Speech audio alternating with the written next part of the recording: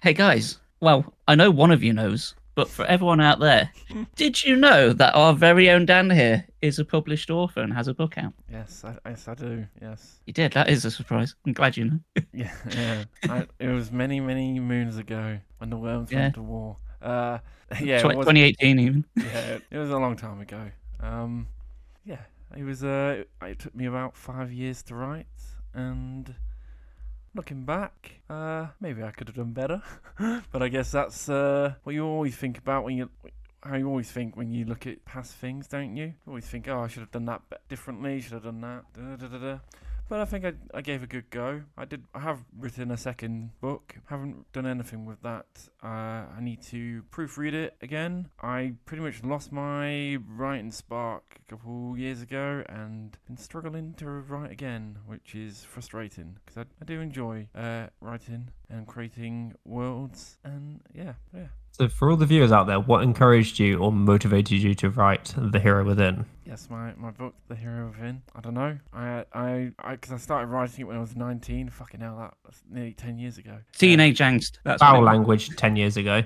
Yeah, I think it's most of my built up of 19 years of imagination and stuff. And I was like, I want to put this to paper, and I did. And then it kind of grew in my mind to an extortionate amount, because it was meant to be a ginormous 10-book series. And then I was like, you know what? That's way too much. This is too much. And I don't know. I think it's one of those things where I think the concept and the ideas are great, but it's just too much for someone who has to work every day. Not every, work every, work 9 to 5 and all that, and out trying to have a life and do other things. It's just too much. But Well, it did grow into like around 719 pages. yeah, That's the first one. I think I've actually slimmed it down. I can't remember. that was like a director's cut version. Yeah, not by much.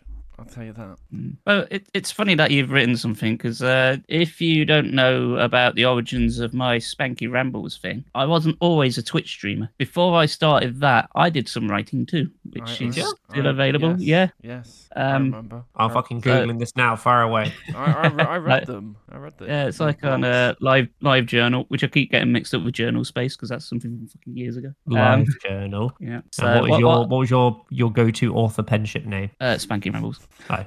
So, yeah, it's easy enough to find. It's like, wait, oh, yeah. Live journal, Spanky Rambles. A slightly different approach this time. Yeah, that's it's probably Facebook. really, really cringy. I haven't looked at it in years. I've not updated it in forever. 'Cause I Twitch can't took see over. anything unless I'm You know? being a bit blind and stupid. I see It was some years ago. Facebook Spanky Rambles, live journal, Spank in journals and communities. That's probably a dark space I don't want to visit. I Google it. Well, anyway, to give you Spank me Woofert's live journal. Maybe not. No, it's not me. Yeah, to give you the quick rundown. Basically, it was around. It was actually I actually started this before COVID, but only shortly before, only like a month or so. I was in a dark place. I was depressed. I'd been let down, and I was a mess. My mum of all people said, like you like reading. Why don't you try a bit of writing? Why don't you write about something that made you happy? So I was like, oh, okay. So I started writing about Bottom, Monkey Island, Final Fantasy stuff that like genuinely makes me happy. And I just made like just like articles. So about I don't know 500 words, 1,000 words. Yeah. Some of them vary. I did one on like live bands and that. I really like seeing those, and it really helped. And then it just sort of evolved from there. Like obviously, it was just me rambling away, and it was like Spanky Rambles. Oh, there we go, done, easy, easy peasy. And that name sort of stuck when I moved over to Twitch. It's like I needed a name. It was like so it's the same fucking one because it's like part of a charity thing. So I was like, there we are. So I could never change the name or anything. It's synonymous now with the brand.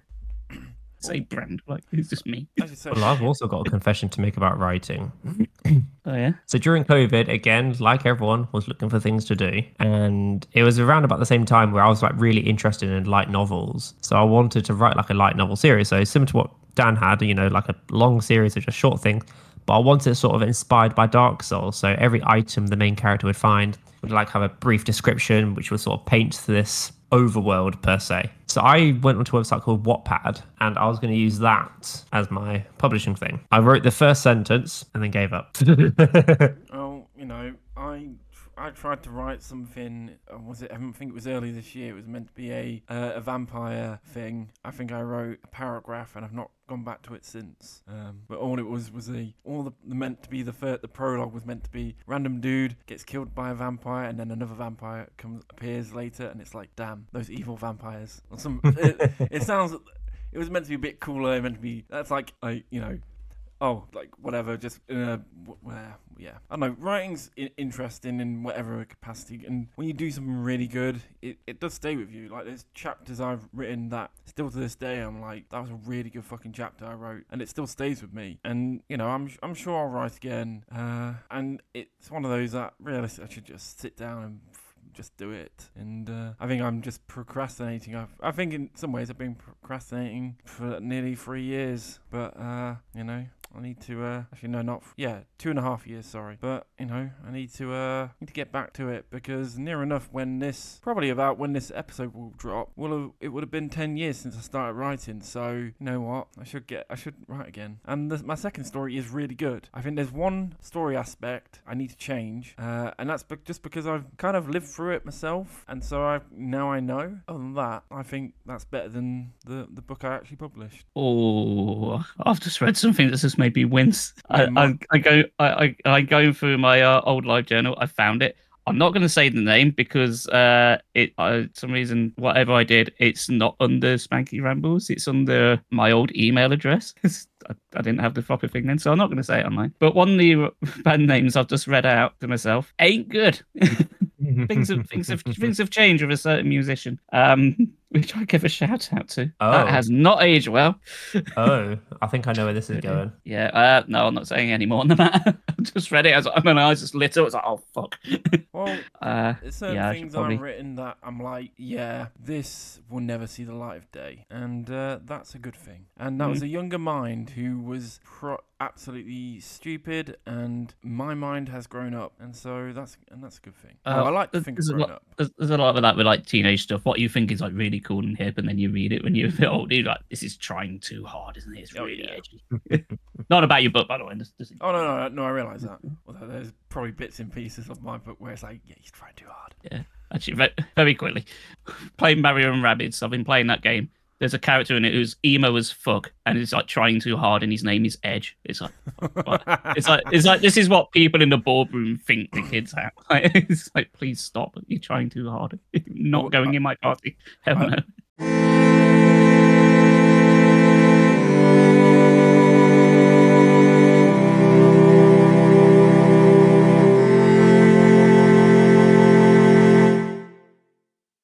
Welcome to Victory Achieved Podcast, a video game podcast. I'm Dan, and we're Brandon and Chris. Hello. Hello.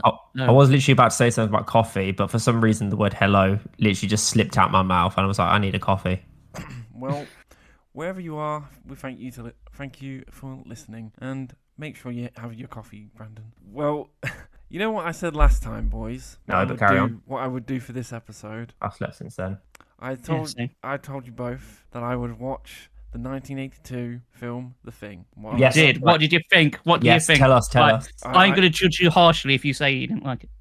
I watched the 1982 film The Thing, and I fucking ate it. No, I didn't. I fucking loved it. It was fucking brilliant. It really was, isn't it? It's a really good film. It's what's interesting is it's this kind of slow. Well, yeah, it's this slow, depressing film of just these American men is it Antarctica? Yeah, it is. Yeah. And you just watch them kind of half go insane, as well as also battling an alien. And even just like it, and even when it gets to like the end, there's still the question of whether or not things are kind of left a bit up to you as a viewer of, is this is it this? It's great. Music's fantastic. I really like the visual effects. Sometimes just having practical effects is just great. I still stand by the fact that it's like this film's got like some of the best effects ever in it. They were absolutely groundbreaking for the day. Like they went well above and beyond. It is quite a dire, depressing film. There's not really any happy moments, but I guess that's the kind of film it is. you know, we can't always have I can't think of you can't always have a happy film like, I don't know, 500 Days of Summer. I don't know if that's a happy film. I've never watched it, but I've seen that. Yeah. you know what I mean. Like, this film isn't there's not. It is quite a dark, depressing film with a lot of death, but it is just great. It's like, I don't know. Would you call it a horror film? Oh, it's definitely a horror film. I don't know. It is a horror film, but I thought it'd be far scarier than it was. I'm not If you really think about it for 1982, though. Yeah, I guess you're right then. Yeah. This is why I'd say it's one of my favorite horror films, because when baby Spanky watched it, like back when I was like 6, 7, because I watched it when I was very young. That's why, and it's stuck with me ever since. It's like the only horror film I was watching and had to stop watching it because I couldn't handle anymore.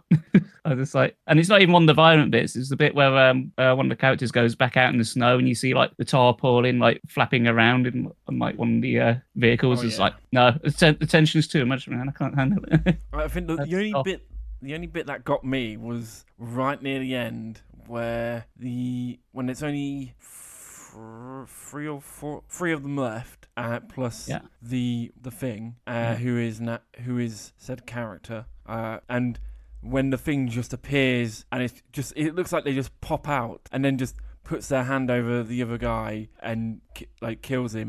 That was like the only bit that made me jump. I just didn't expect him to pop into the screen. It's just like whoop, whoop, and then there's the death. See, I wouldn't say this game.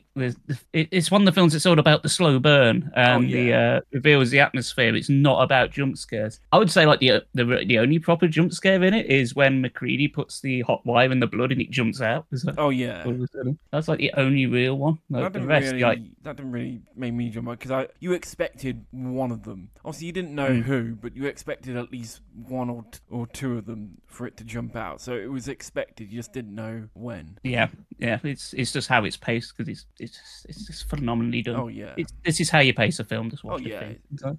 There's like, as you say, it's just over the course of it. Just has all the plot points it needs, and it's just all in a decent line when it hits them. It's good. Yeah, and it's got Wilford Brimley's best role other than the diabetes meme.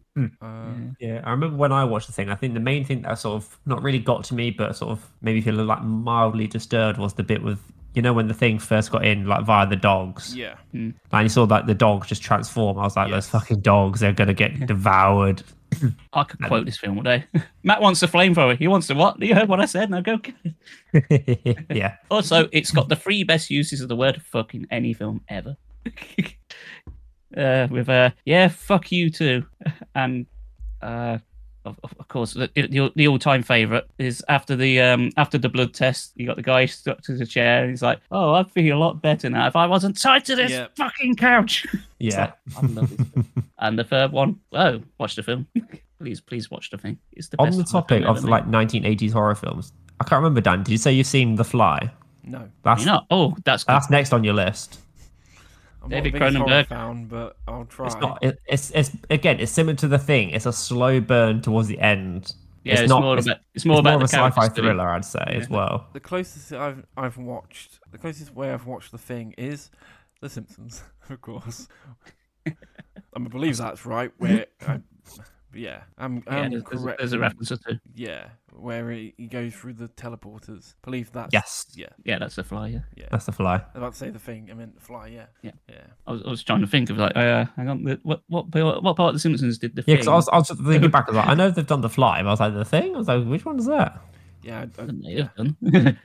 It's all to series 30. They're bound to have stolen all the ideas. Like Nightmare on Elm Street and all that. Yes, but John Carpenter, the director, is my favourite director. Like, period. Like pretty much everything he does is gold. The only one I really don't like is like Ghosts of Mars. It was around 2000. I didn't really like that one. Although I know people do, but it's more of a cult classic. But one for me. But like everything else he touches, great. Yeah, no, I really enjoyed it. At least when I tell my workmates in about a week, he's not back this week, he's back next week. I'll be able to tell him straight away when I see him, and he'll be happy, and then I'll go watch this film and be like, yep. I need to watch that. Whatever. Yeah. Even the soundtrack's great, and all it is dun dun dun dun. That's it. That's the soundtrack. Well, it builds. It builds the atmosphere. It builds the tone. That's It does its job. Yeah, it does. It does what it needs to. That's all a good soundtrack on anything, just even in video games. If it sets the tone and the atmosphere, it's great. Yeah. So now you've just got to watch the 2011 remake and the game, but at your own caution. I think I'll leave them. I think there's more important things in my mind than those two. I would say this about the 2011 one. It wasn't as bad as I thought it was going to be. It does have some good ideas, but the CGI is terrible in it. Well, it's with the Norwegian team, isn't Yeah, it? it's a prequel. So Yes, it's just how the then Norwegian. what happens? It's one of those where it's like the death of the Norwegians is more interesting if it's not shown. Oh yeah, but they did do some good things. Like what them being Norwegian, there's like a couple of American ones, adds to the tension because they're speaking a different language entirely. So that's a good thing. Was that through the entire film? Pretty much, yeah. So that's- it just I adds like that extra layer of like who's who. Like don't I trust like anyone. that. Like I was watching this is a complete this is a complete 180, but I was watching this anime, and one of the characters randomly decided she'd had enough and she flew to America, and she flew to New York, and instantly everyone was speaking English, and she was like, well, I don't understand this, and then she used the magical powers so that everyone sounded Japanese to her, but it was the fact that they were still speaking American. It was quite nice. I like it when things, not just films and games, and I like it when they like do that, where it's like it's actually realistic.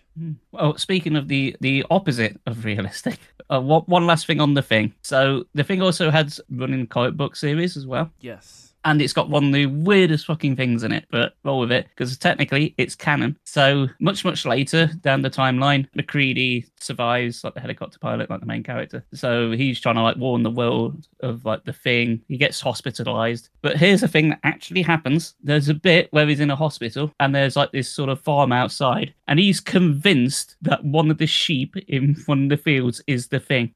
And people think he's going nuts. And the first thing is, he's fucking correct. It's a bit of a tonal shift from the film, I must say. I don't know, like, it's one of those that I think with how it ends, I don't really care if, said characters survived or not. Like, I think it's nice if I just make up my mind of, yeah, I think this happens or this, and I think that's more interesting than going, here's now a comic book series, oh yeah, MacReady survives, da-da-da-da-da-da-da. I know you say it's canon, but it's one of those, leave it ambiguous, and it lets you make up your own story of what happens next, or how you think what the ending means, or I don't know. It's one of those things where it's how we started our podcast talking about books. It's the great writing rule: show, don't tell, and But hey, I feel like that's like the sort of like, again, relating this back to the From Software games, all the lore is hidden behind the blocks of text of every individual item. Well, it's not also. There's also environmental stuff. Oh yeah, just like small, just topographical things, and you can sort of piece together. But it's like you pick up this like random item, and it just tells you something about like the greater world. Like there's certain like blood vials in Bloodborne were used for bloodletting, and then the whole history of bloodletting and why they did it. It was like playing through Bloodborne, you wouldn't really know that unless you've really sort of read. The story's there, but you got to look for it and pay attention. Like there's a whole load of stuff like of just where the environment just tells more than here's a block of text, and it's like, well, I don't really care, I don't want to read that. But whereas like you see environment, and it will say, I don't know what, there'll be like, I don't know, a dead body or that's like been, I don't know, melted by acid, and the next minute you're killing a monster that spews acid, and it's like, well, there you go. I'm just making something up about. I've got an example, but I don't want to. You know what I mean? No. I was about to say, it's the opposite end of the spectrum. Like the things I hate in RPGs, it's just when characters are talking, the cutscene just keeps going, and I'm just smashing A. It's like, shut the hell up! It's like, if I want the story, I'll find it. Just shut up. Let me play the game. That's why I've still not bought Persona 5 Royal, because half of that game is just all the characters standing around just talking. I'm just like, just shut up. Just let me play. I just want to smack demons around. Oh well. Well, you're saying something completely opposite end of the spectrum from The Thing. I watched the new Indiana Jones film. That's still a thing, isn't it? How did you find it then? Well, you all kind of already know how I feel about it.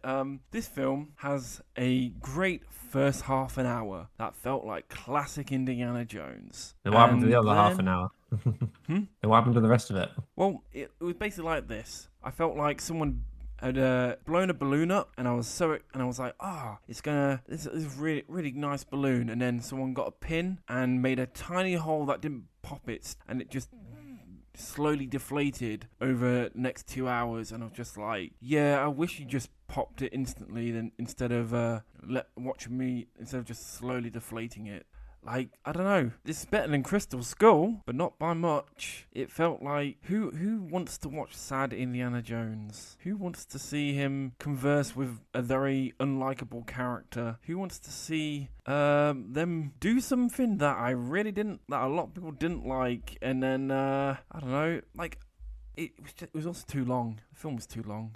Like, I don't know. The action, there was like the second action scene after he's old is actually really good, to be fair. But other than that, I don't want to watch a sad Indiana Jones film. So, if you had your own Dial of Destiny, what would you go back in time and change? Spoilers. It's literally in the title of the film. True. What I would do is I would erase the Crystal Skull and Dial of Destiny from existence. There you go. Good choice. I appreciate you erasing Crystal Skull. Like, we don't have that words in our house. That's like swear words. Last We don't Crusade have that. was the perfect end.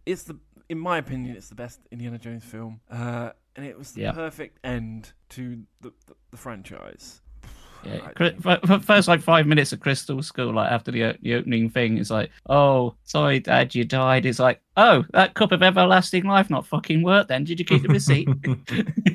Like there are good ideas with Dial of Destiny, and for the most part, it is fun-ish, but there's just too many things along the journey that are just frustrating, and it's like, yeah, who wants to hear as I say, sad Indiana Jones? You know, you want to hear Indiana Jones happy, and yeah, it's not just someone who's like, yep, pretty much near death. Yep, you know, who really wants to hear that? I don't, you know, that's not really the character he was shown to be. But you know, that's what we got in Dial of Destiny. Mad Mikkelsen is a good villain though. He was well. It's Mads. He's pretty good. He's pretty good. Yeah, actor. I've heard he's good at it, but that's a given, really, isn't it? Yeah, well, there you go. That's Dial of Destiny for you. If I had to, you know, I would give like the thing like a good 8.5 or 9 out of 10. And Dial of Destiny was probably a 2 or 3. Oh gosh. That is Let's like see like IMDb's and Rotten Tomato ratings.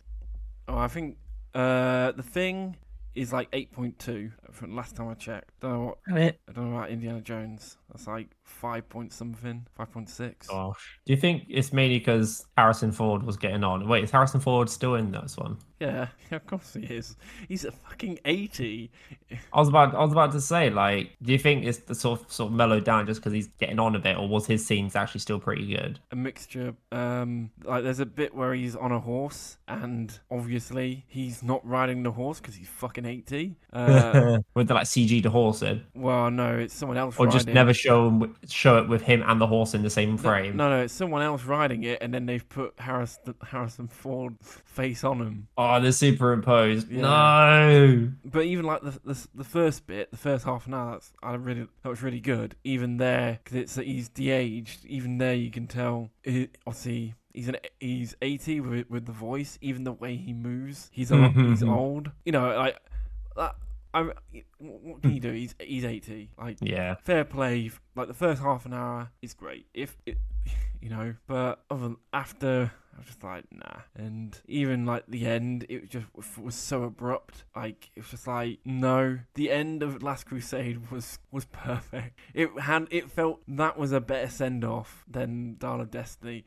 When I spoke to my dad actually after he'd seen it, he was like, oh, they've kind of left it open for another one. I was like, and then after the more I thought about it, I was like, in a weird way, yeah, they have, and that's really fucking stupid. You think they're actually going to bring one out? No, they're not. Or you can hope. Surely not. You can't hear my dog.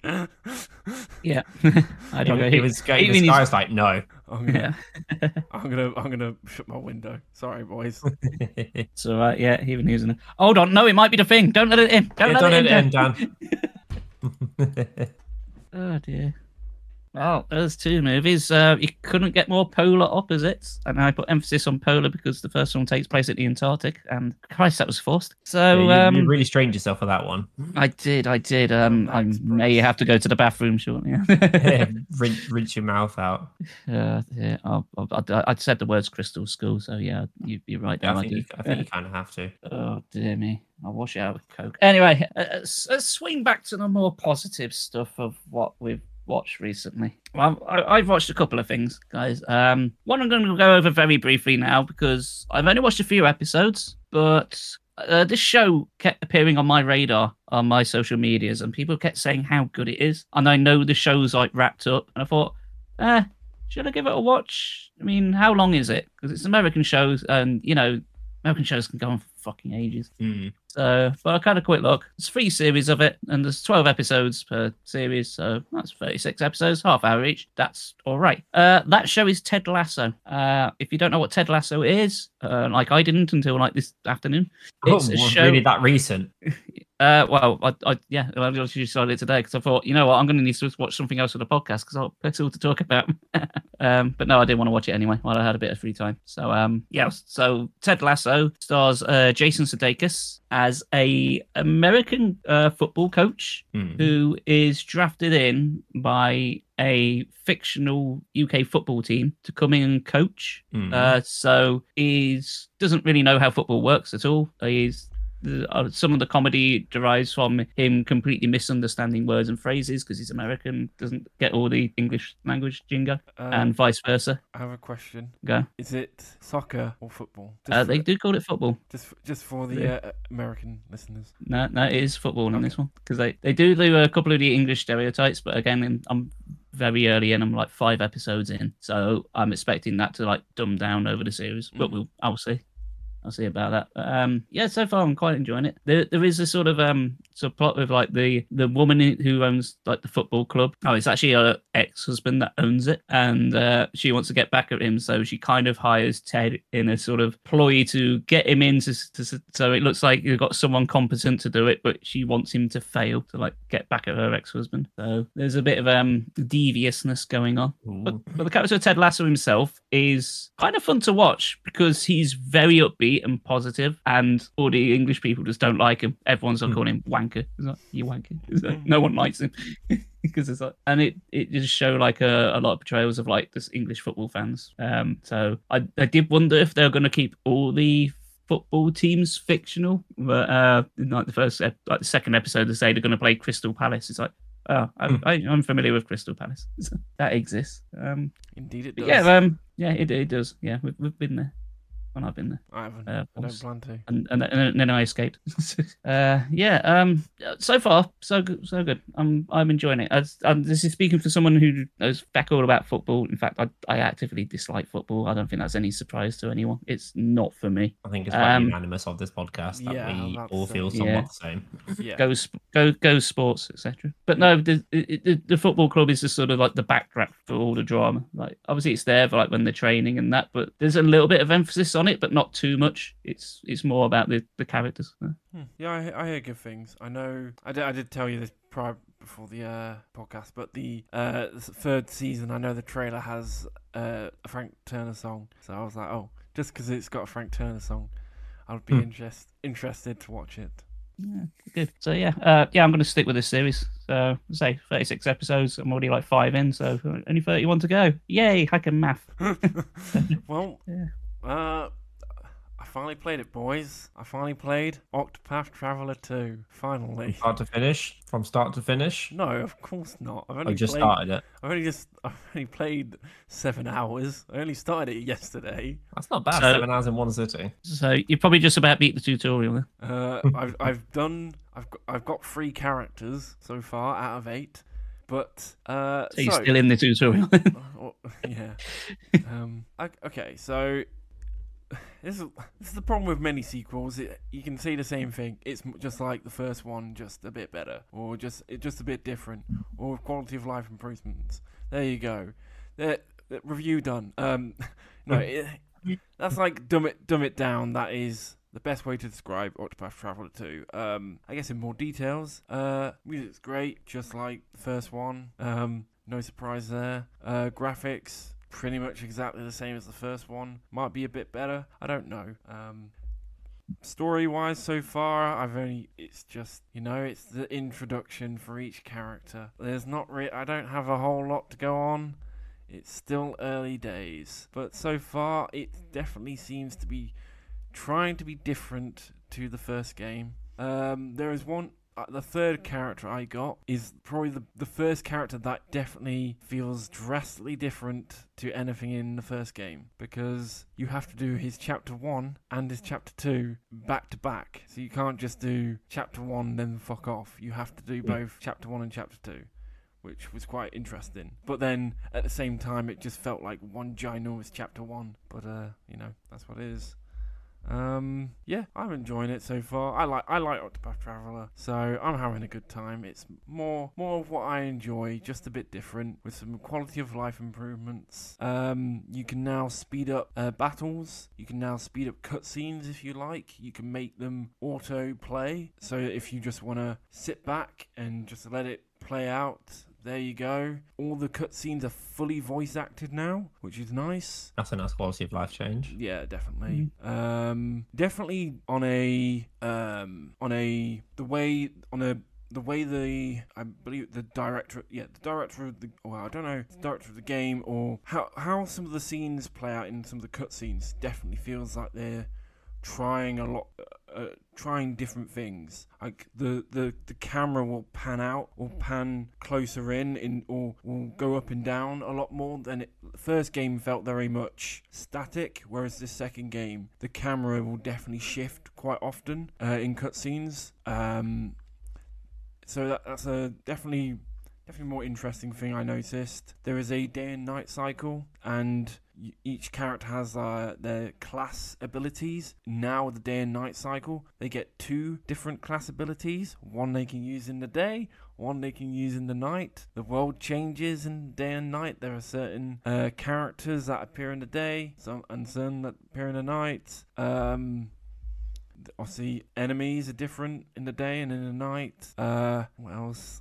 I don't know. There's a lot. There's a lot of interesting things, but at the same time, it's just more Octopath Traveler. Like, if you enjoy it like the first one and you're interested in the second one, if you like the first one and that you had enough with that, you don't need to check out the second one. Gameplay wise, in like the actual battles, they've added an extra. Each character has like a special ability or like an extra action they can do. So like the character I've picked as my main character, she can attack twice a turn. The second character I got, his class action he can break a shield even using the wrong weapon, so it'll nullify what the enemy's weak to. And the third character I've just got, they can when they do a magic attack, instead of targeting multiple enemies, they can focus it on one and it can be stronger.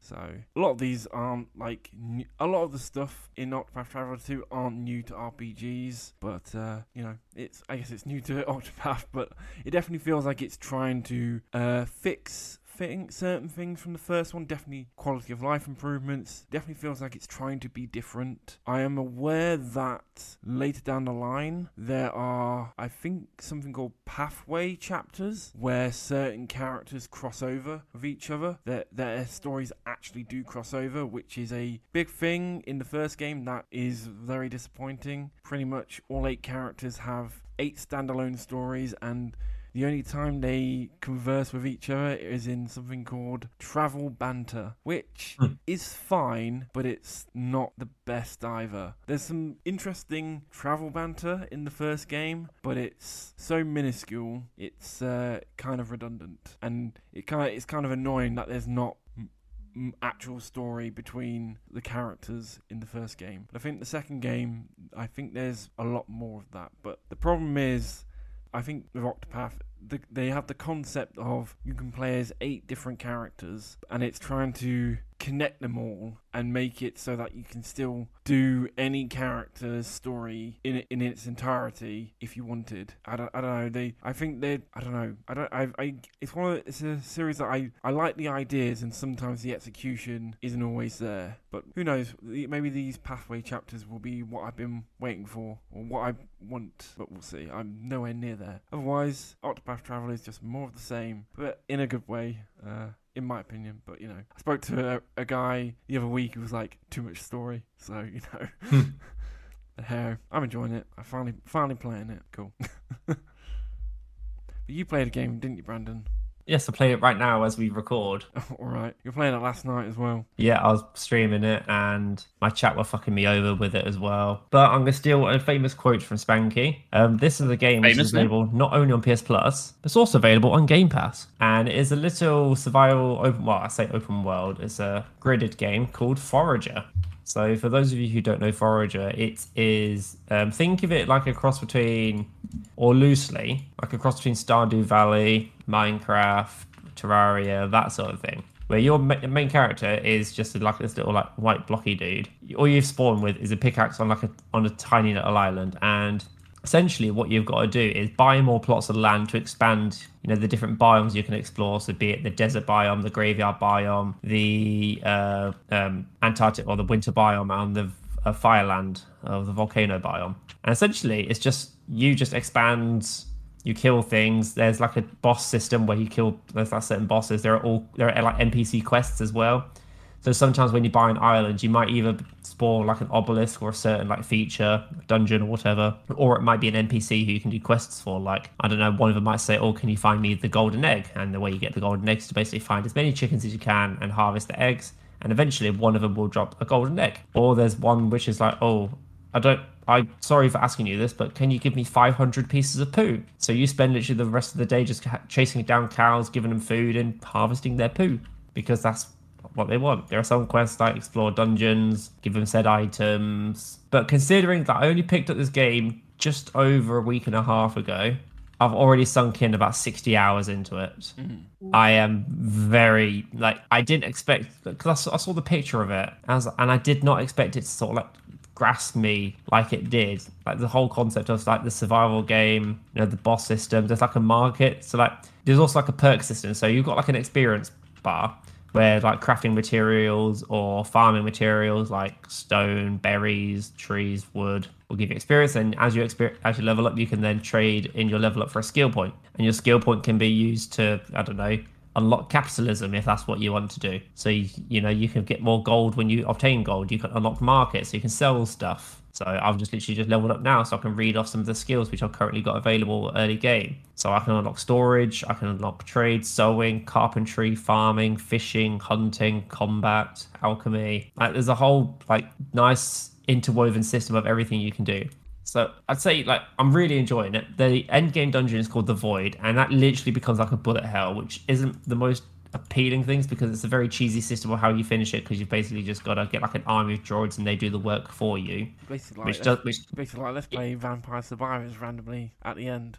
Yeah, that's essentially what's happening. But the actual build up to getting ready for the Void is a very, very fun experience. One of the things which absolutely hooks me like a fish is similar to the Stardew have you guys played Stardew Valley before? No. So in Stardew Valley, there's this thing called the museum, where you had to find like one of every item and place it into the museum, and then the curator will reward you, but depending on how many items you found. So it's got the exact same system in Forager, and it was really interesting to try and think, okay, I need to try and find said item, but how do I do it? Oh, I need to put like a fishing trap in a certain biome and it'll fish this, or I need to dig in certain biomes and I'll find this. So yeah, I was having an absolute blast. Like trying to figure out like how to get everything into this museum, and I'm absolutely hooked. There's different difficulties on it. I don't know how to unlock the different difficulties because at the moment I'm still playing on classic mode, but I think there's like a medium difficulty, a hard difficulty. But there's like 4 different ones to choose from, and I've got no idea how to unlock them. So as soon as I find out, I'll let you all know. But yeah, if you do like chill survival, get like just happy survival games, like pick up Forager. It's great. Like on stream yesterday, like as I said, my viewers were like fucking me over. So like they made rules like, oh, you cannot buy islands to the up and to the left. I was like, well, how the hell am I going to get there? And they were like, oh, if you want to like disband one of the rules, you can do gambling. So in the game, there's like when you level up, you can unlock a slot machine, and for 85 gold, you can basically play the slot machine. And they made this rule where if I get the jackpot, I can undo one of the rules they made up. So it's literally just getting to the point where if I die, I have to sell everything and start from scratch. I can't travel between islands unless I use a certain amount of bridges. If one of the islands, there's like a beetroot which spawn, and they're like, if you kill like Papa Turnip, like if you accidentally hit Papa Turnip, we'll give you a new rule, or if you accidentally kill him, then just start again. It's like, oh, this is getting just absolutely manic. But yeah, as I said, overall, if you like survival games, please pick up Forager. I'm sure you'll have a great time playing it, because I most certainly am. Well, I'll tell you what, I bet you had a better time than that than the one game I played. I'm just going to go over this briefly, but I did actually play a game this week. I played fucking Paw Patrol Adventures Equals the movie. Game Pass, well, it's no longer in Game Pass as of the time recording now, is it? I think it's going away in a couple of days, but yeah. Your favorite game? Yes, my favorite game to set fire to. Your favorite game franchise? Yes, I have actually played all of the Paw Patrol games now. They're done. They're finished. I don't have to touch them ever again. The sequel comes out. Yeah. Isn't yours and Weldy's least favorite dog the same? I think everyone's favorite dog's the same. No, I said least favorite dog. Yeah. Yeah. Again, look, I mean, like everyone like hates this dog. Yeah, Chase. He's a bad dog. Please fill me in. Why is this? He apparently does nothing. Oh, so it's like Sakura. What? From Naruto, basically does nothing. Oh. No, that's not the reason. That's not the reason. He's meant to be like in charge, and he's also a policeman. And you know how people feel about policemen. Ah, so he's a manager. I get you. So he does fuck all. Okay, got you. Roger that. All right. Okay, no. Right. Yeah. This game. It's not really a fucking game. All this is assets stolen and recycled from the other games that's used ad infinitum. There's only about 5 minutes of actual game content, and it's just looped over for like every level. There's no different level design. It's all just a city backdrop. It's like the same street you're running up. And if you're not running sideways across the street, you're just going vertical up the screen, changing lanes. And that's it. That's all you're doing. That's literally the entire game. You look like you're having a fantastic time on stream. I finished it, and I played it for over 3 hours, just doing the same goddamn thing over and over and over. There's nothing different. It's like level 2 is the same as level 1. Level 3 is it's just the same. It's like kids. Yeah, but it takes the piss. Kids aren't stupid. Give them something worthwhile. Lego games. There you go. Yeah, there you go. They've got puzzles in. This is nothing. It's just run left and press A occasionally. Or in fact, if you play some of the mini games, you don't have to do anything. I literally put the controller down for a couple of them right near the end of my stream because I just had enough, and I still were doing nothing. Yeah, it's not the same. Like it's just like the same backdrop. It's like the same looping level, like exactly the same. Obstacles. I say obstacles. Fence to jump over. And that's it. You do that for 3 hours. That's it. I got a question. Have you actually watched any Paw Patrol? No. I know I may be missing out on a ton of lore by not watching the film. No, but not really. considering there's no story in the game at all. This is meant to be like the movie. There's no plot. It's just go. Like, this building's on fire. Is it now? Okay, where are we going to leave you? I don't know. About fucking 3 miles away from the burning buildings, like running around collecting biscuits. So, not really emergency going on, is there? Well, At least you two can bond, but with the fact that neither of you have watched Paw Patrol. I never intend to. I don't intend Unless they come onto Amazon and I could do a watch party as a bloody I've challenge watched point. Paw Patrol, No, sadly. no. The answer is no, choice? I'm not doing. Pardon? By choice? Of course not. Oh dear. Of course it was not my choice. I thought it'd be like this. Oh, I need to watch this for the podcast so I could do an honest review. No. I did not watch it by choice. I had to watch it because I was just. I was knew- there. I nearly thought about watching the film just before I played the game. No. I'm glad I didn't. Made yourself Really the wasted my effort. time. Anyway, I Basically, need to be more positive. The positive thing about this, Chris, is that you never have to play any of them again. No, I deleted off the hard drive. I did it live, so no. But No.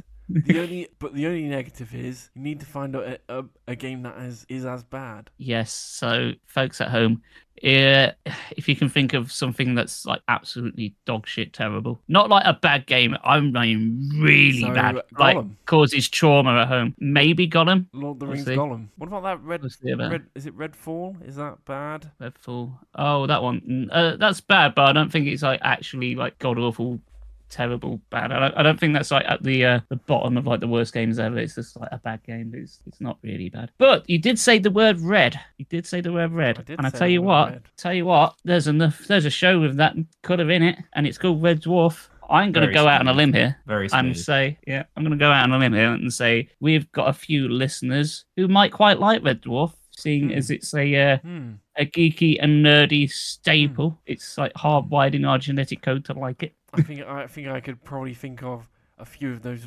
listeners' names in my head right now. Yeah. Hi, Smegheads. How you doing? Yes. So this isn't like new for me at all. I've been watching Red Dwarf since as far back as I can remember. Yeah. In fact, one of the best things I ever bought for real was in W.H. Smith's. Of all things, I managed to get like a box set of like series 4 to 8 for like a £5.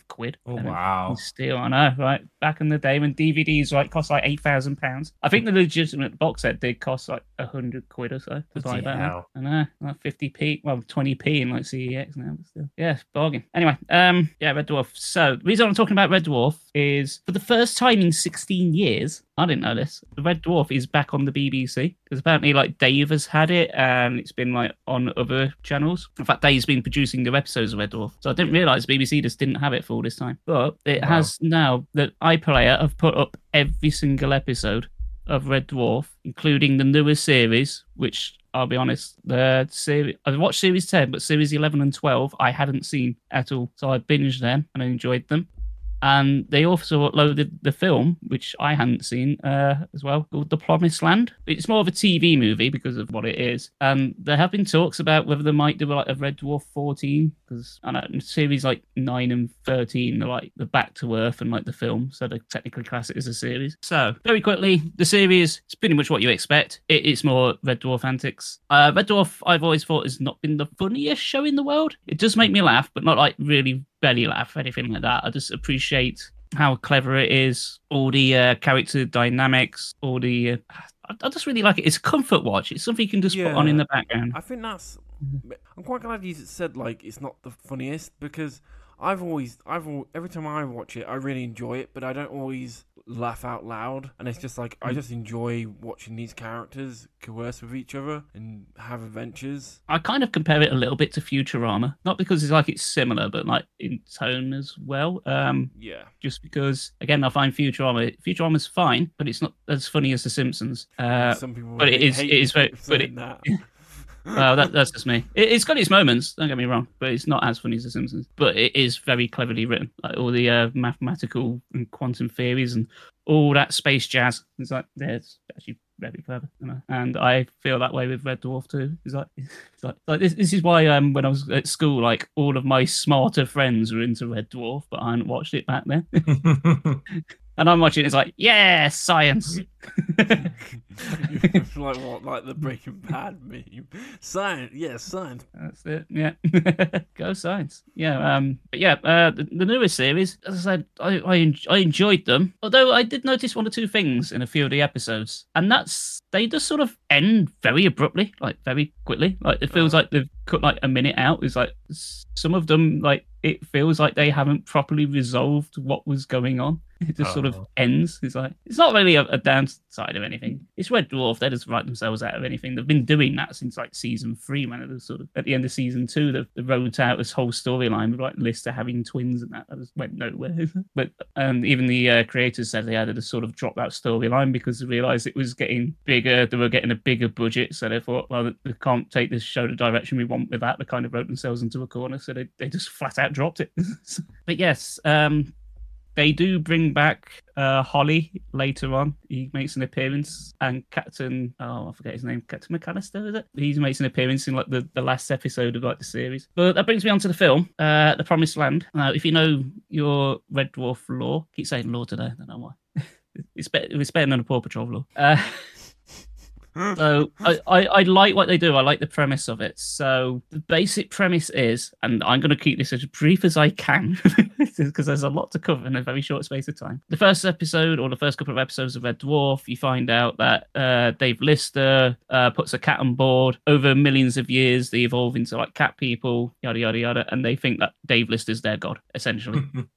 In the film, the Red Dwarf crew finds like the rest of like the cat people, like other crew member cat, like Danny John Jules. They found like the rest of his clan, all in their own little spaceships, like what's left of them, because they left Red Doors years ago. And they've actually got a sort of divide. They've got the people who still believe in Lister like being their one true god, and the main antagonist of the film, who's introduced right at the beginning, is actually Cat's brother, who turns out to be a sort of essentially warlord because he's given up on looking for God, and he thinks like he's basically a heretic. He's like doesn't believe in it, and he's hunting down people who believe in like Lister and co. So it's like all your religious themes in there, but done in the style only Red Dwarf can. So I think the premise of it is like pretty solid. It's like, okay, yeah, that goes all the way back to series 1. That checks out. So long-time fans, I think, have been awarded. And I do like the antagonist as well. He's not overly evil. Like, well, he kind of is, but he's not like really menacing. He's still a little bit silly, not to play up to the humor. But I'd say as far as like Red Dwarf antagonist goes, he's like the best, probably the best one. I don't know how people feel about that, but I didn't. Yeah, but I did really, really enjoy it. Every character has something to do. Like they play up to their strengths. There's references to like the older shows. And I think some of the payoff is really decent, especially with Rimmer. I think he has some really good stuff. I thought there'd be like more interactions between like Cat and his brother because he's meant to be like the big antagonist. But apart from like one quick exchange, it's never really brought up all that much.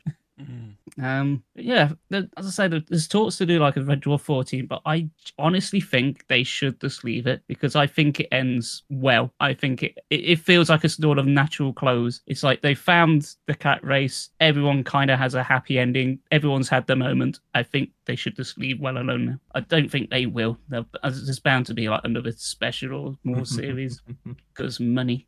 But yeah. I do think everyone did good in this. Just look at. I haven't. Go on. Hell, if you say money, just look. One of the things that we spoke about, or I spoke about at the beginning, fucking Indiana Jones 5. There you go. Yeah. The search for more money. Pretty much. Yeah. I've not wrote like any reviews to see what other people think about this. I don't know whether they're disappointed, thought it was meh, but I enjoyed it for what it was. It was a small Red Dwarf. I wasn't expecting it to be spectacular. And that's the only opinion that matters to you. It sure is. I'm very much like Cat in that. If it don't involve me, I'm not interested. Anyway, yeah, so that was Red Dwarf. So has anyone else got anything to discuss before we get into our main topic today? Well, me and Dan have watched the first episode of something. Oh, of course you have, yes. Topical. I was going to try and watch more, but I haven't really. I was going to try and watch more, but I kind of passed out on Saturday because Puppy woke me up at 3:00 and I then spent the whole day like doing the decking with my dad and I was just absolutely useless. I ate some pizza and then just started falling asleep with a plate on my lap. I was just dead to the world. I actually slept for like 12 hours. But yeah, we've both seen the first episode of season 3 of The Witcher. So Dan, I have a thought in my mind, and I'm going to see if we're on the same wavelength there. Go As on. a first episode, Okay. pretty mid, yeah? Be honest, that's how I feel about the entirety of The Witcher on Netflix, because I've said it before. I'm a fan of the books, so I've always been at odds with the whole Netflix Witcher, always. So when people turn around to me and like, I'm just like, I'm 2 seasons deep now. I'll finish it, or I'll at least finish season 3. We'll see if I watch any more, but I've always been at odds with Netflix Witcher. As soon as they had season 1 had the 3 different timelines, I was like, yep, I hate this. It was getting a bit messy with the 3 different timelines compared to like, if they just kept it as the same format as the first book with the short stories, it would have flowed so much nicer. I said this to other people. They should have just done basically just done each book as a season. Completely agree. Literally should have just done should have done The Last Wish as season 1. Season 2, they could have then actually introduced Ciri and done Sword of Destiny. But season 3 could have easily been Blood of Elves, and season 4 could have been Time of Contempt, even though that's probably my least favourite. Actually, no, that's of the main books, that's my least favourite of the Witcher books. But it could have easily just done that. Already, this seemed... I've only watched only watched the first episode. It seems like they're trying to do Time of Contempt, and I've already forgotten what the... It seems like they're doing Blood of Elves at the same time. No, what's the book after Time of Contempt? I think it's got Flames something. I've forgotten the name. I can't remember. It's been a few years since I've read the books. But either way, I don't know what it is, but if you could pick, like, usually the first episode of a show is there to sort of like hook you in and like get you sort of like mentally reinvested in something, because it's obviously the whole like. A first episode of something is there to sort of set the whole scene of the series, whereas now that we're in season 3, the whole purpose of that first episode is to sort of like reinvest you into what you're going to be in for. But it seemed like a straight up continuation. Like there wasn't anything sort of like a standout, keep watching this. It's just like, oh yeah, we're just going to continue for a bit. In some ways, that's kind of good in some ways, but I don't know. Netflix have for me, Netflix dropped the ball on season 1. Like in my opinion, they dropped it season 1. They've dropped the whole series isn't that great. Like despite no matter how many people that come up to me and talk about The Witcher, it will never be as good as they say it is to me, because sadly, I'm a book reader. I've read the books, and the books absolutely demolished this series. It's why I'm not a fan of the game. I don't really like how it plays, and so that also... I'm a bit odd with the game. Like, I tried to play the game because I remember buying it when I was at university. I got The Witchers 1, 2, and 3. I just couldn't get used to it. Like, I'm not sure it's just because I was so used to Skyrim, because obviously The Witcher 3 and Skyrim was roughly the same time period. I just couldn't play it.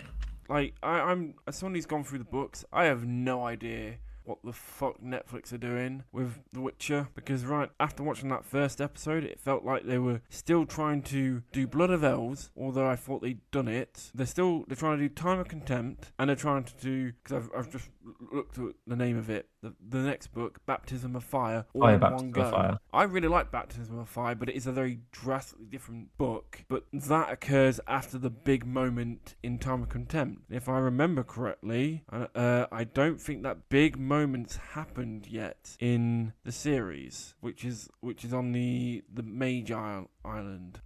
That's coming up. Yeah. So it's still in Time of Contempt at the moment.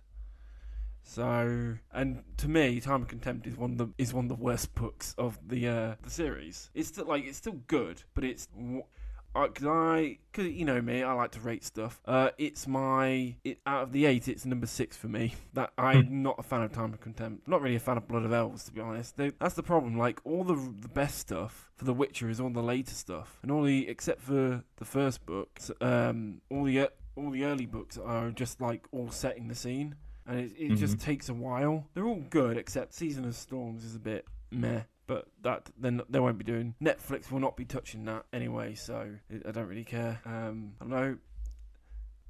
they've already butchered the best book. So I don't know. Who cares? Yeah, because I like to see it from like an objective standpoint as well. So because I watched it first before I read the books. So yeah, so I watched season 1 before I did the books, because it's the same thing for like Game of Thrones. I saw Game of Thrones first before I read the books, and then once reading the books, I sort of had an appreciation of what's been removed from the media and like all the hidden gems as part of it. But if I was to look at it as someone who's like, you know, say for example they don't like reading for whatever reason, you could still find The Witcher quite entertaining. Like, Definitely. you know, Henry Cavill does an excellent job playing Geralt. Like, I really do think he's an excellent Geralt. Yeah.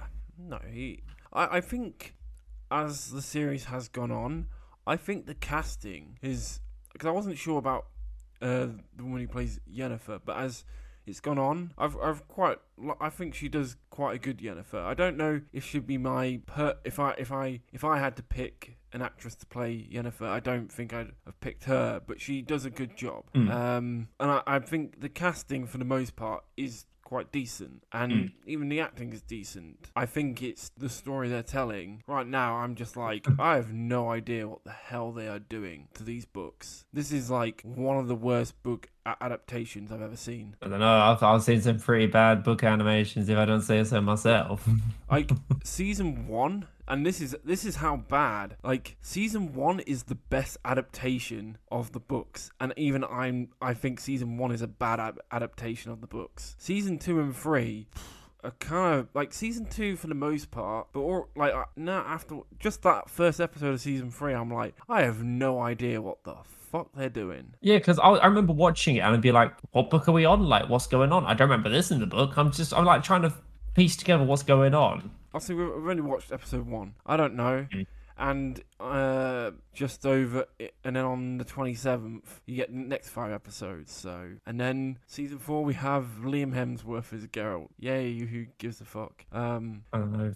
I've got a soft spot for Henry Cavill because of The Witcher. Because obviously, most people know him from Superman, but I'm always going to know him as Geralt. Like, the fact that Henry Cavill is leaving is probably the reason why I'm complaining right now, because Netflix have dropped the ball on with the plot. They aren't following the books. That's why he's leaving. Yeah, he wants it to stay true. And that's like, no, I think that just says it all. You guys keep saying the words books. We do keep saying the word books. We should probably turn the page and actually start going into the main topic of discussion. Yeah. Am I right? Well, first off, did you know that Dan's got a book out? And secondly, yes. So we were trying to think of a new topic to keep things a bit more fresh. And although we do occasionally... We do occasionally talk about the odd manga and that. People in my chat were asking or started talking about books. It's like, I was just thinking, we've not really spoke all that much about what some of our favorite books are, what kind of genres like we kind of like to read, be it like fiction or non-fiction. So I thought it'd be fun just to have a not really in depth, but just quick overview of some books that we really like. So who wants to go first? I guess since we were literally just talking about The Witcher, I really like the Witcher books. Yeah, I could tell you a bit heated about that. Witcher books are really good. They are like I went through the audiobooks of them, and the audiobooks are fantastic. Although sometimes because it's got the same guide as the who reads them. And if he changes a character voice slightly, it really irks me. Other than that, they are really good. Like, he changes Geralt's voice ever so slightly, and it really annoyed me for one book. I was like, I knew it was slightly different in this book, and you can tell. But if you could only pick one Witcher book, which one would it be? I told you the first one, The Last Wish. Last Wish is brilliant. Yeah, the short stories are so fun. If you had to do one from the actual Witcher saga, though, oh gosh, I've literally just got rid of one. I think I've gone completely blank as well, because now that we've run to season 3 of The Witcher, I've been meaning to reread the books because they're quite an easy read. Like, you could blast through quite a lot of them. The Lady of the Lake. I can't remember. I think that's the final one. The Lady of the Lake is a really good book. If that's the one I'm thinking of, I believe that's the final book, and that is a good book. Although it is quite depressing at points, but then it's the build-up of all 7 books. So there you go. Yeah, pretty much the last 3 books of The Witcher are all the best books after the first book. But yeah, so you had to go, which is the best Witcher book? The Last Wish because it's what you want from The Witcher: monster hunting, political intrigue, just everything. I don't know. I list out two. I don't know. You get Yennefer. You get a good amount of Yennefer in it. You get Geralt being Geralt. There is no Triss because Triss is a minor character. She's nothing in the book. She is literally nothing. It's all Yennefer. No, The Last Wish is the best Witcher book. Agreed. What about you, Chris? What is a book? What do you like to read? Well, I don't read as much as I should. I used to read quite a lot years ago. So I did a lot of traveling for work. I still do, but not to the same extent. And honestly, I'm more wrapped up in social media now. But I'm always like posting something when I travel. But it used to be before my streaming, right, I used to read a couple of chapters on my way to work, on my way back. So I used to read a fair bit. I suppose I'm kind of like 50-50 on fiction and non-fiction, truth be told. But I'm a bit of a basic bitch when it comes to non-fiction. I've basically read like the big ones. So I've read The Lord of the Rings. I've read Hitchhiker's Guide. Really like them. Song of Ice and Fire. I've read all of those, including the spin-off ones. Where it's like with the Knight, which I can't remember the name of because it was years ago. Oh, I know. Is it Duck and Egg? That's the one. Yeah, Duck and Egg. Yeah, I read those. They were enjoyable. I liked all of those. But honestly, I prefer reading non-fiction ones. I read a lot of autobiographies. So currently I'm reading Bob Mortimer's one, And Away. When I say currently reading, I mean I've literally read the first chapter. So that's what I'm currently reading. Some of my favourite ones, I really like Louis Theroux's books, where it goes more into depth about his TV show, like when he talks about stuff that happens off camera, because some of it's like quite intense. But if I pin down my two favourite non-fiction ones, but they feel like fictional stories, but they're not. Two of my favourite authors are Dave Gorman and Danny Wallace. I really like both of those. If you're unfamiliar, Dave Gorman's like a sort of stand-up comedian. Modern Life is Goodish. Modern Life is Goodish. He's probably his biggest hit now, but I was introduced to him through his live stand-up called Google Whack Adventure, which is a very, very funny and sort of meta stand-up. It's basically telling you a part of his life story about him writing a book, and the tale he tells leads up to him actually writing the goddamn book, which is based on a live show, based on the book, based on real life. It's a bit odd, but Google Whack Adventure is fantastic. But I like all his other follow-ups because it is just what happened in real life. It's just what happens to him is very odd because he goes like out of his way to, I suppose, social his follow-up from Google Whack Adventure was called America Unchained, where he tries to get from one coast to the other of America without using any big chains. So just like mom and pop stores, like small gas stations, that kind of thing. And it's just like leads his journey from there. But he's someone he used to hang around with, I believe shared a flat with, Danny Wallace, basically his flatmate. He's got his own series of books. In fact, he started off with a book with Dave Gorman called Are You Dave Gorman? Which, if you're unaware, the premise of that is they make a bet that Dave Gorman can't find 52 more people called Dave Gorman, and they decide on 52 as like the same as like a deck of cards, like 52 cards, find 52 Dave Gormans, and they've got like a sort of month to do it, and then it essentially turns into a road trip. But what I like about it is it flips the narrative like between chapters. You'll have one chapter where Dave says what's going on, and then pretty much the same thing again, but from Danny's perspective. So you'll have a chapter where Dave's like ecstatic. It's like, I found someone. I can't wait to tell Danny. He's going to be so happy. Then it immediately leads to, I'm going to fucking kill Dave. Yeah, it's a good read. Danny Wallace's most famous one is probably one you've heard of called Yes Man, which was adapted into a film with Jim Carrey in it. But the Jim Carrey film is pretty much in name only. Like it's got like the basic premise of you can only say yes to everything for, I believe it's a month. Like, every time someone asks you a question, he's got to say yes and just roll with it. Somebody bears into it and he does it. But narratively, they both write pretty much similar, if not identically, to each other. So again, it's just telling you what happens to them in real life. So some of it seems a bit absurd, but no, it all happened. And some of them have even got pictures in to say, like, look, here I was here with this person. So you know, I'm not talking bullshit. But I think they have to do that because I think that some people might raise an eyebrow and say, that never happens. Like, it did. Other than that, the other kind of ones I read occasionally again, autobiography. I read a lot of musician stuff.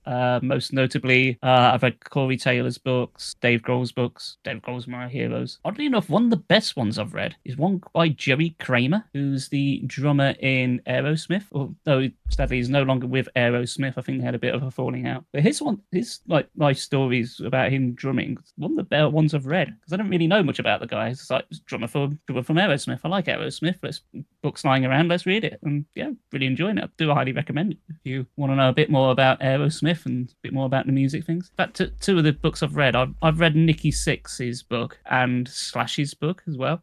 What's fun with them is, like Danny and Dave, they had a stint in like the late 80s, early 90s where they used to party a lot and like hang out. And sometimes in some of their chapters, you'll hear about the same party, but from their perspective each, but like in separate books. Oh, that's really clever. Yeah, like they don't tie in. They've got nothing to do with each other. It just so happens they're an important part of their lives. So you hear about the same sort of event, but from different angles. It's like, it was kind of weird when I read Slash's one first and then read Nikki Sixx's one. And I was flicking through it. It's like, I recognize this bit. It's like, it's not been in this book. I sort of like flipped back. It's like, I've not read this bit already. It's like, no. Oh no, this was in Slash's book. It's like, oh, okay. So I'll just get reading.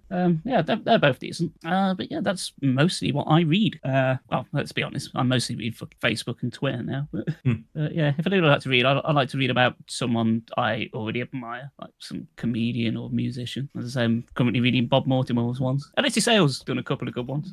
One called his Stalin Ate My Homework. Stalin Ate My Homework. yeah, political humour, but real life stuff as well. So it was all good. And of course, Rick Mayall's autobiography, Bigger Than Hitler, Better Than Christ. So, yeah, that's Rick Mayall down to a T. Love that book. I need to reread it. Yeah, I think I've been ranting too long, but yes, that's what I like to read. Yeah, for me, it's generally fictional books. I don't mostly like sci-fi or fantasy, which is like no surprise that I've written a sci-fi book and two, and I want to write other fictional fantasy books, because that's what I like reading. As I know, mentioned Song of Ice and Fire, Witcher books. I've gone through all the vampire books by Darren Shan. I've gone through. Oh, I forgot about Darren Shan. Yeah, I follow him on. Don't saying that. I've only read Cirque du Freak. All of them are great, and the prequel books are good. Gone through, obviously, you got Harry Potter, but I think I kind of want to reread them, but I'm not sure if I'm gonna like them. I don't know. I've gone off Harry Potter in general anyway. I think it's pretty meh, but whatever. Don't forget Stephen King, though. The what? Don't forget about Stephen King. Oh yeah, I did mention Dark Tower. The first Dark Tower book's really good. I want to keep reading them. Went through the Demon books by Darren Shan. Like I said, I generally like fictional, sci-fi, fantasy stuff. Obviously, you mentioned non-fiction. I've not really read many non-fiction, but I did read a non-fiction book last year, which was really, really good. I thought I spoke about this on the podcast, but I don't know if I had. I don't know if I have or not. I did look at just before, while we were recording. I did look back at our episodes if I put it on, but I don't remember if I. It's not in any of our episode descriptions, so I don't know if I have. But when I went to Rome last year, I took a book with me, and which is a non-fiction book called Anxiety as an Ally. It's written by Dan Riker, and he's a man who is in the video game industry. He works for Giant Bomb. He's on a podcast called the Fire Escape Podcast, which is how I found. Well, I knew about this book a long time ago, and I wanted to read it when I first heard about it. I think it was just when it came out, and it was on my Amazon. It was on my Amazon to buy for fucking years, and I never bought it. And then when I was actually listening to Fire Escape and realised, oh, Dan Riker on Fire Escape is the man who wrote this book, I should actually probably buy it and read it, since I really enjoy listening to Dan Riker on the podcast. So I did, and it's a really good book. Although it's a lot about Dan Riker's anxiety, it's also just fascinating just hearing about his life and and his struggles with it, and it does like have the back end is a bit like, oh, here's a few tips for battling anxiety, but it's also like, this is not a one and done thing. Everyone's different. It's a really good book. It's only like about 200 pages, so it's not long, and it's really good. Even if you just like video games, it's quite a fun read. Yeah, it's really good.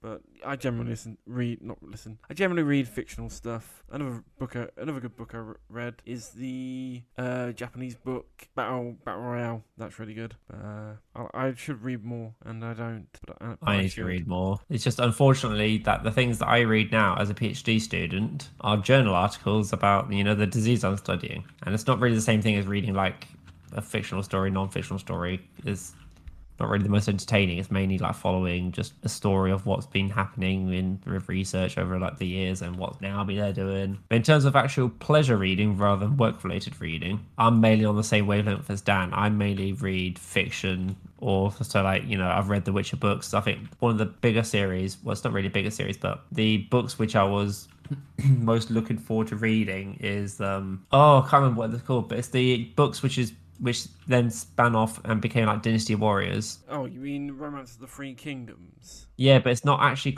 I think it's actually, is it still called Romance of the Three Kingdoms? I think it is, but it's like a 2-part book series, and it's just fascinating just hearing the actual stories of all the mini skirmishes that happened. Yeah, I think it is called Romance of the Three Kingdoms. They called it slightly differently. Yeah, it's Romance of the Three Luo Kingdoms. Guangzhou. Yeah, I'm pretty sure it's Romance of the Three Kingdoms. That's like it's been fascinating. Just I read them when I was like still living in Peterborough, but obviously all the stories of the main skirmishes which happen mainly from play like the Dynasty Warriors. But it's just very interesting reading it and seeing like the political mindset of the leaders, and also everything that happened before and after what was set during the video games. So like, for example, like why did they do certain ambushes, like more about the personal lives of the warlords, the thinking, the relationships. Like if you're a fan of like the Dynasty Warrior series, please read like the actual original books. It's so eye-opening into like actually what happened before, during, and after, and just the sheer amount of stuff they've missed out in the video games compared to like what went on in the books. Well, you say what went on in the books? It's all history. It's just been fictionalized. That's the thing. It's been fictionalized the Romance of the Three Kingdoms, and then it's been very much fictionalized, and then even more fictionalized with the Dynasty Warrior games. Yeah. So, but oddly enough, I still feel like I grew up playing like the Dynasty Warriors games. Like the first Dynasty Warrior games I played was Dynasty Warriors 2. I never played Dynasty Warriors 1, and then I've played every Dynasty Warrior game since. Apart from Extreme Legends, I've missed that series out. But actually reading the books for like a solid couple months during my commute to and from work, because the actual books themselves are huge. Like it's not like your A5 book. No, the book is like A4, A3. It's huge. And it's like several hundred pages. Like it's a mammoth of a read. It's like I didn't realize until Dynasty Warriors 6 that Sun Juan, is that who I'm thinking of? Sun Quan. No, Sun Juan. Oh, Sun Jian. The father. Yes. Yeah. I didn't realize he died after the Yellow Turbans. Yes. He got killed in the ambush. Yes. Well, shot by an arrow in an ambush. Because I played Dynasty Warriors 4, and you can play as him from start to finish. But in reality, he died after Yellow Turbans, and then it's the same thing in Dynasty Warriors 2. Because in Dynasty Warriors 2, you play as Liu Bei, Sun Jian, but Sun Jian does change to Sun Quan. There is the change after Hulao Gate, because Sun Jian is in Hulao Gate. But the weird thing is, so in Dynasty Warriors 2, you do the Battle of Yiling. And the whole point of the Battle of Yiling is because Guan Yu and Zhang Fei died. But you can play as Guan Yu and Zhang Fei in Yiling in Dynasty Warriors 2. Which completely doesn't make sense. At the end of the day, it's the games, the PS2 games, whatever. Yeah, but I mean, it's set... it's the actual Dynasty Warriors 2 set the groundwork for what would become the Dynasty Warriors hack and slash formula. And I absolutely adore the series to bits. Like the music in it is always fantastic, and none of it would have been possible without the book basically retelling like Chinese history, which ever since I read that, I've always been wanting to read the Japanese equivalent to tell us about the Warring States period of Japan, like with Nobunaga Oda and like all that stuff. I really want to read something similar, like in that same sort of descriptive tone as Romance of the Three Kingdoms, but for the Warring States period of Japan. I really, really want to understand all that. His history is fascinating. That's why I remember I went to the Richard III expedition in Leicester many years ago, and when I was going through it, I was just like, well, if I didn't know already, I know what is a ginormous inspiration for A Song of Ice and Fire. Just English history. There you go. The amount of English history is fascinating. is literally, with all the monarchs, it's literally that is just A Song of Ice and Fire is just taking that. It's ridiculous. It's not. There's so many things that are just completely the same. All right, I was just about to say there is one book which I read it because I played the video game, but it didn't turn out to be what I thought it would be. Have either of you played Dante's Inferno? I know of it. Yeah. Well, what if I told you that Dante's Inferno is technically based off a book, technically, but it's not a book. It's actually a series of poems. Yeah. So I got a voucher for Amazon for a book. So I managed to pick up Dante's Inferno for the massive price of just a single penny. So I thought, in one place. Yeah, so I thought, I was a massive fan at the time of the Dante's Inferno game. So I thought, let's give the actual material a read. And going into it, I did not know it was actually going to be a poem. I went into it completely blank. And it was a bit odd getting into rhythm of it, because at the same time I was trying to rethink, okay, this descriptive line, how does that relate to what I saw in the video game just as a concept of the Nine Circles of Hell? And it was a very interesting read. Like the actual first one, Dante's Inferno. Well, technically, the actual book is called The Divine Comedy, not Dante's Inferno. Dante's Inferno is just the first part. Yeah, I remember reading it and having a good time. But then when it came to the second, I didn't realize there was a second and third part. And I remember, I didn't even finish the book. I got partway into it and I was like, I'm bored of this poem, malarkey. And then I dropped it. And then I remember going to Comic-Con. I think it was Comic-Con. But there was a guy selling books, which I thought was a original book. Like, I liked the front artwork, it looked amazing. I was reading the blurb. I was like, oh, this sounds pretty good. Flipped the page because I was potentially going to buy it. And it was in that same poem format. And he said, and I remember him saying, the rhythm of the book as it goes along will feed the story as you read. Like, he said it like some sort of pattern while clicking his finger. And I've never been turned off by a book so fast in my life, because it just felt weird. I can appreciate the concept of wanting to change up like how you read, and how maybe talking by poems might be, something snazzy similar to like Dante's Inferno. But if that's something which you've not necessarily signed up for, it can be a bit of a challenging read. It's like how the original Dracula is all like letters. Is it? Yeah. Oh wow, I did not know that. So I read a book a long time ago. I got rid of it now because I hated it. Called The Free. The blurb made it sound like it was such an interesting book, and I read it, and it was loads of newspaper articles, and for the most part it was good. The first half was really good because it was all about these plane crashes. And then when it started getting really weird, and then it just didn't really have a satisfying end. It was meant to be ambiguous, but it was frustrating with its, despite being ambiguous. It was like, I don't get what's gone on here. I don't get what the author was trying to do here. So, yeah, I do not recommend the book The Free if anyone chooses to read it. Fair enough. I think before we end, guys, let's keep this brief. Something you haven't mentioned. Can we make one book recommendation that we haven't brought up yet each? Dan's going to say Chainsaw Man. That's not a book, mate. A real novel. It's a manga. A manga is still a reading thing. It's still a book. No, I'm not going to recommend a fucking manga when we're talking about books. There is it's still a difference. A book you read. I'm right. This is a weird one. It's a Christmas book actually, but I've really enjoyed it. If you just want a nice fun novel, it's called Merry Christmas, Alex Cross by James Patterson. I really enjoyed it. It was really fun. It's kind of two stories in one, all set on Christmas. It's just, think of like a James Bond kind of thing. It's basically kind of like that. It's fun. All right. Quick recommendation from me. You may have seen the film The Martian, but if you haven't read the book, which is originally by Andy Weir, I highly recommend it. Not only does it stay mostly true to the book, the film, although it's like the other way around. You know what I mean? But it also goes into more depth about behind the scenes of NASA, what they're doing, adds a bit more scientific theory into it, which is after doing like 1 or 2 Google searches while reading it, I was like, is that true? It's like, yeah, that's true. Fair enough. I recommend The Martian. I was talking with someone else on chat, and they happened to bring up The Martian, and I was like, oh, you know what? I've actually read that, and that was really good. So yeah, The Martian by Andy Weir. Check it out. If I was to recommend a book, I'm trying to think back to some of the books I've read, and I mainly did all my reading when I was doing my commuting, like to and from work. And like the main books I've read were The Witcher, a lot of the Stephen King books, Harry Potter, Lord of the Rings. Can't forget that. How have we not mentioned the Lord of the Rings books as well? I did briefly. Chris did. Yeah, but very briefly. But I mean, like The Hobbit. I wouldn't really recommend The Hobbit. I would. Okay. I would. Yeah. Nah, I mean, First books I ever read. I think I prefer the Yeah, there you actual go. trilogy, Which trilogy? the Lord of the Rings trilogy over The Hobbit. Oh yeah, but The Hobbit's good. It's If I was to fantastic. recommend a book, I'm going to have to say, I've already said it. If you're a fan of the series and you want to know more about history, just please read Romance of the Three Kingdoms. It is a challenging read if you're not overly interested in or overly invested in it. But if you want to know more about the history and why certain things happened, just do it. Just read Romance of the Three Kingdoms. Fair enough.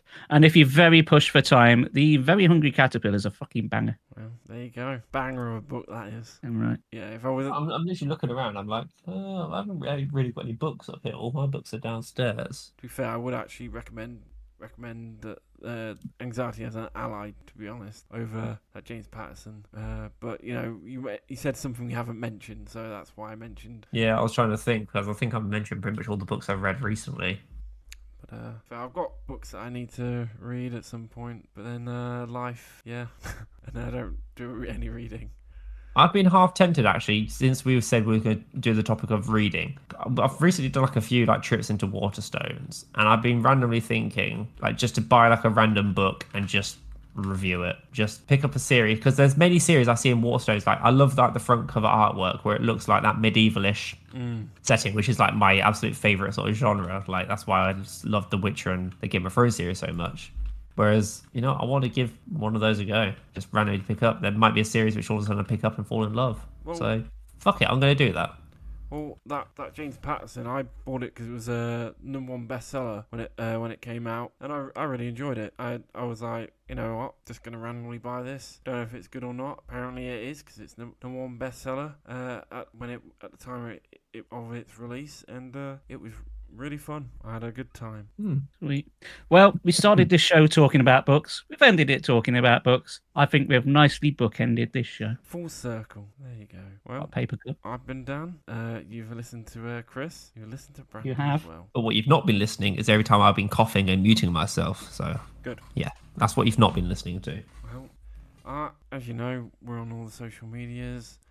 Facebook, Twitter, Instagram. You can Twitch. Twitch. as well. Yeah, these two are on Twitch. Yeah. Where you find us on your usual, wherever you're listening to us now, we're on there. We're on all the podcasts. Oh, and I'm on Threads now. Yay. You're on what? Crids. Threads. What's that? Crids is on. Threads. Chris is on Threads. Yeah. Do you know The- what the Threads new- is, Brandon? The new rival to Twitter. It seems okay so far. Yeah. Frids, how do you spell it? Frids? It's the Instagram, Twitter, into Yeah. Huh? Yeah, Instagram basically done their own Twitter. Instagram, Twitter. Threads. Threads, yes. I'm not on it. I can't even Why- spell. What the fuck? I'm Why acting like a Brandon boomer. sorts that out? I suppose we'll catch you later, guys. So sometimes I feel like I'm getting more like a boomer. I'm not on Threads and I'm not on TikTok. All right, kiddo. When did Threads come out? I feel like we're introducing. Last week. I literally got it 5 days ago. Yeah. Oh. Oh. I'm not there with technology. Well, your ear is in 2 weeks. Be safe. Bye. Bye bye. Excuse me. Fucking hell. I didn't even get to say bye before you burst. Yeah. Say bye then. Right, bye, and read something.